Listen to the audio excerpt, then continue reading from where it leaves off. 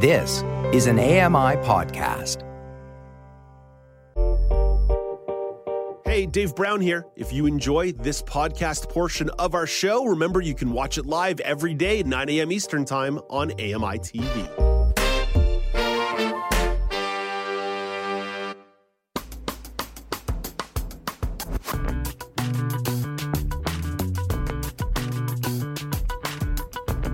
Welcome back. It's Now with Dave Brown on AMI TV. You get to make all kinds of choices about your environmental footprint, your green impact. Certainly what you choose to eat matters. Sometimes you're doing more than just feeding yourself. You could be feeding a furry friend like a cat or a dog. And just like the sustainable food choices you have to make on what goes into your body, you have to consider things like raw materials that go into pet food, manufacturing, packaging, and transportation. So to help sort through some of those conundrums and details is Lawrence Gunther. Lawrence is the host of Outdoors with Lawrence Gunther on AMI Audio. Hey, good morning, Lawrence. Morning, Dave. So, Lawrence, why is sustainable pet food such an issue for pet owners? It's just the massive size of the sector, right? I mean, you think about all the cats and dogs that we own in North America. Dave, it's 64 million tons of greenhouse gases are emitted just by the processing and sourcing and delivery of pet food to our retail stores. 64 million tons. It's equivalent to about 13.2 million cars driving around in 1 year. Wow. What about the raw materials here? The raw materials that go into the food, as well as the where the manufacturers are getting this food from? Over the last 10 years, you've seen a big trend of small and medium-sized dog food manufacturers being bought up by large food processing companies. So, if you think about what goes into chocolate bars, potato chips, fish sticks, anything that we eat in a can or a frozen package of some sort, there's byproducts that come from that manufacturing process, things that hit the factory floor, things that just can't, qualify to be put into our food. What do they do with it? Well, they figured something else. They'll put it into pet food. So that's the big trend these days. But what it means is, you have a giant plant now that's collecting the byproduct, the leftover, whatever it is, coming from the human food factories, and then processing it and putting it into pet food and then shipping it out. So it's very centralized now. But to my brain, doesn't that constitute being reasonable with your resources? That food was going to go in the garbage anyway. Absolutely, Dave. It's zero waste concept, right? And any waste in manufacturing is profit loss. So it's a good thing. I mean, you can't complain about that for sure. Then you have to look at, okay, what goes into those products? Where are those products, and what else is being used? Because surely it can't just be, leftover food that doesn't make it to our plate. I mean, it'd be great if it was, but that's not the case either. Right. What about the transportation side of the equation? Yeah, so you got products coming in from all sorts of places to the manufacturing, right? So where they're, say, processing fish, anything that can't be used for human is shipped over to the factory by processing chicken. We've heard of chicken meal. That's the skin and the meat and maybe the bone or maybe not the bone. Now, this gets a little gross, Dave, but that's not what goes into the pet food necessarily. What goes into the pet food is the chicken byproduct meal. So that could be the neck, the guts, the undeveloped eggs, the feet, but not the feathers. Don't worry, we're not feeding our dogs feathers. Not intentionally anyways. A few might get in there, but so there's a lot of product that comes from manufacturing that just isn't suitable for human consumption.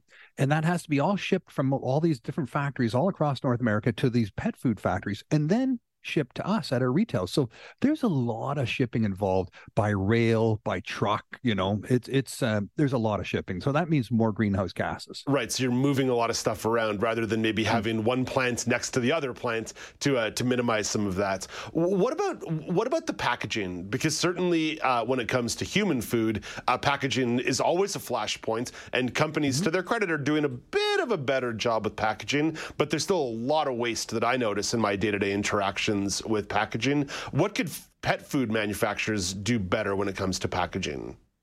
So their primary concern is how to produce pet food that's sterile, that's preserved, that's not going to poison our animals, that's going to have a long shelf life, right? And those seem like very reasonable practices. Absolutely, Dave. So, they're thinking, okay, when we mix wet food, they mix it, they put it into a can, they put it into a package, they cook it in that can or jar or package, and they seal it up right away, and it's sterile.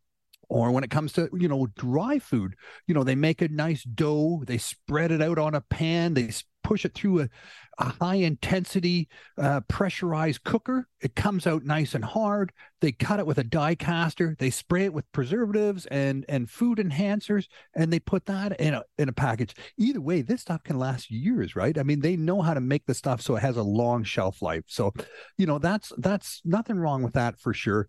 What the packaging they use, whether it's a can or a tub of some sort of plastic tub or a paper bag or a plastic bag, it's more about preserving and protecting and standing up to transportation, less so about, reusable and renewable. A can for sure, but as far as all the rest of it, there's not a huge, you don't see a lot of the stuff that's the packaging is reusable or recyclable, unfortunately. So here's where the onus flips to the pet owner, right? Obviously, you want industry to do their part, but the owner needs to do their own due diligence. How can pet owners find out what pet food is actually sustainable?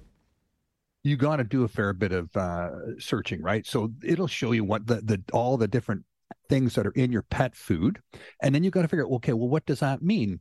And but really, where does the source come from? Where was the grains, the corn, where's the fruit, the vegetables? Where's the meat coming from? And the only way we'll know about that is if it's a third-party certification, something like certified humane or certified organic. If that's on there on the packaging, that's a pretty good indication that the whole food chain, right, from farm to fork is a sustainable organic product. If you just read the packaging, it say may this and may that, and pushing. There's a lot of greenwashing, Dave, going on, and that's a challenge, right, to sort through all that. So, for fear of falling into the greenwashing conspiracy, what companies are doing things better or well? Dave, I read a lot of labels for this. I visit a lot of websites, and I don't want to say one over the other because I can't be certain. The language is so legalistic. It's so spin oriented in how they phrase this stuff. I'm not, without doing a deep dive, like this is a W5 kind of thing. This is a marketplace investigation thing. It's way beyond my skill set just from reading the package on a dog food or cat food package. It's you're never going to figure it out. They're very clever in how they phrase all their terminology and how what's on your product. In the end, though, Dave, I think if you bought something locally, if you went to your butcher, and I know people who do this, and just say, look, whatever you can't sell, in terms of chicken or beef or pork, what's not going to make it, just hang on to it. They don't want to throw that stuff out either. And they can put it into a big bag and give it to you, and you can then take it home and you can put it into the size that your animal needs for a meal, and then you can freeze that, right? You can freeze that. But you also have to then add the nutrients, the minerals, the vitamins, that has to be added. And you have to add some vegetables too, because you can't just feed your animal just pure meat every day. It's not going to be enough. So it gets pretty precise, right? You have to, and you can't feed your animal just uncooked vegetables because how a dog eats vegetables, they eat it, they get it in their stomach with all their stomach juices. Then they throw it up and they let it sit there for 12 hours and decompose a little bit. Then they go back and eat it again. Yeah. That's the only way they can break down the fiber. So you need to steam it a little bit. You need to cook it a little bit, get that fiber breaking down. Otherwise, you're going to have that mess to deal with, right? So, but local food. If you can find a local manufacturer that's working with a local source of protein and plant and fruit and vegetables and doing a good job, it's always better because all your distances are cut in half, and that means way less greenhouse gases, and the less transportation, the better, right? Clearly, Lawrence Gunther is a dog owner. Clearly, he knows about this life of smells and vomits and other kinds of expulsions. Lawrence, one more question here on the way out. You are the host of Outdoors with Lawrence Gunther on AMI Audio. What's coming up on the next episode? Right now, if you tune in, you're going to learn how to identify the difference between a crow and a raven by the look when you're the silhouette when they're flying over top you, or just by their call. So we can have, you'll become a crow and raven call expert. We also have information on the latest all-terrain cane from David Epstein and what's coming out. He just announced an urban terrain cane. So no, it doesn't have any self protection. It doesn't pop out a little taser or something like that. It's just a white cane.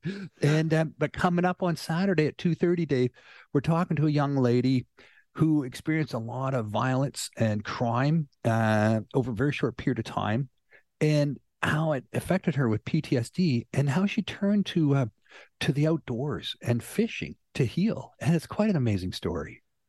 Lawrence, sounds like a really interesting show. Thank you for this. Have a great day. Thanks, Dave. Keep it up. That's Lawrence Gunther. He's the host of Outdoors on AMI Audio. You can find that show Saturdays, 2:30 p.m. Eastern Time. And you can find Lawrence on Twitter at Lawrence Gunther. In 60 seconds, Alex Smythe has the weather story of the day. There's a storm brewing. But first, here is Canadian press reporter Karen Rebo with your Morning Business Minute. Weakness in energy stocks weighed on Canada's main stock index yesterday. Toronto's TSX index closed 80 points lower at 19,743. New York's Dow Jones average gained 34 points and the Nasdaq added 40. In Tokyo this morning, the Nikkei index lost 436 points and our dollar is trading overseas this morning lower at 72.78 cents US. The CRTC is going to allow independent internet companies to sell service over the fiber networks of larger telephone companies in Ontario and Quebec. It's a move intended to revive dwindling competition for internet services and comes amid an ongoing review of third-party access to fiber networks. Unifor says Stellantis production workers have voted 60% in favor of a new contract with the automaker. The deal covers about 8,200 workers at Canadian Stellantis operations. It mirrored deals already ratified with Ford and GM. From the Canadian Press Business Desk, I'm Karen Rebo. Thank you very much, Karen. Let's turn to the world of weather. Alex, people in Ontario are not going to know whether it's a raincoat or a winter coat kind of week. Yeah, maybe if there's something in between, a light insulated raincoat, that may be the best bet, because we're going to be looking ahead to the weather both tomorrow and Thursday, as there is a storm system making its way into Ontario. So it's going to bring a mix of snow, of rain to different regions within the province. And for a large part of the province, it's going to result in freezing rain, especially in the central and eastern regions. So there's a large band of freezing rain expected between Barrie and Ottawa. And so that's going to be right hovering just below zero with those wet conditions. It's going to be really ugly getting in and around. For the GTA and the Golden Horseshoe, we're just so far south that the conditions are a bit warmer, so it's expected to be primarily rain, but at night, overnight, those temperatures may drop just below freezing or hover at freezing, so it may result in icy conditions, whereas more north, it will be more ice pellets and those ice conditions. And this system is basically meeting up with two other fronts as it makes its way through Ontario. So there's one coming from the west in the prairies and one coming from the south in the U.S., and that's going to linger in the area for a couple of days. So these conditions are expected to be quite rough as people are making their way both to work tomorrow and coming home from work on Wednesday, and then that morning commute on Thursday could be really treacherous, especially if the conditions drip, it gets a bit colder, and there's ice on the road. So people should just proceed with caution as they make their commutes later in this week. Get the grippies ready. Alex, thank you for this. Coming up next, how do you choose the right university? Community reporter Anna Kim will share her firsthand experience. This is Now with Dave Brown on AMI TV.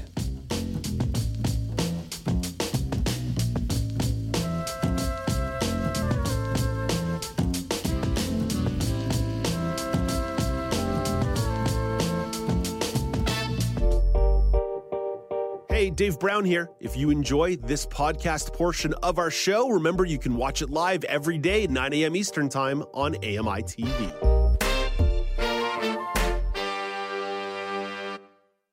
Join me every couple weeks for the Outdoors with Lawrence Gunther podcast, where we learn about outdoor tech and tips. Plus, we look at news affecting the environment. AMI's Outdoors with Lawrence Gunther is available from your favorite podcast provider.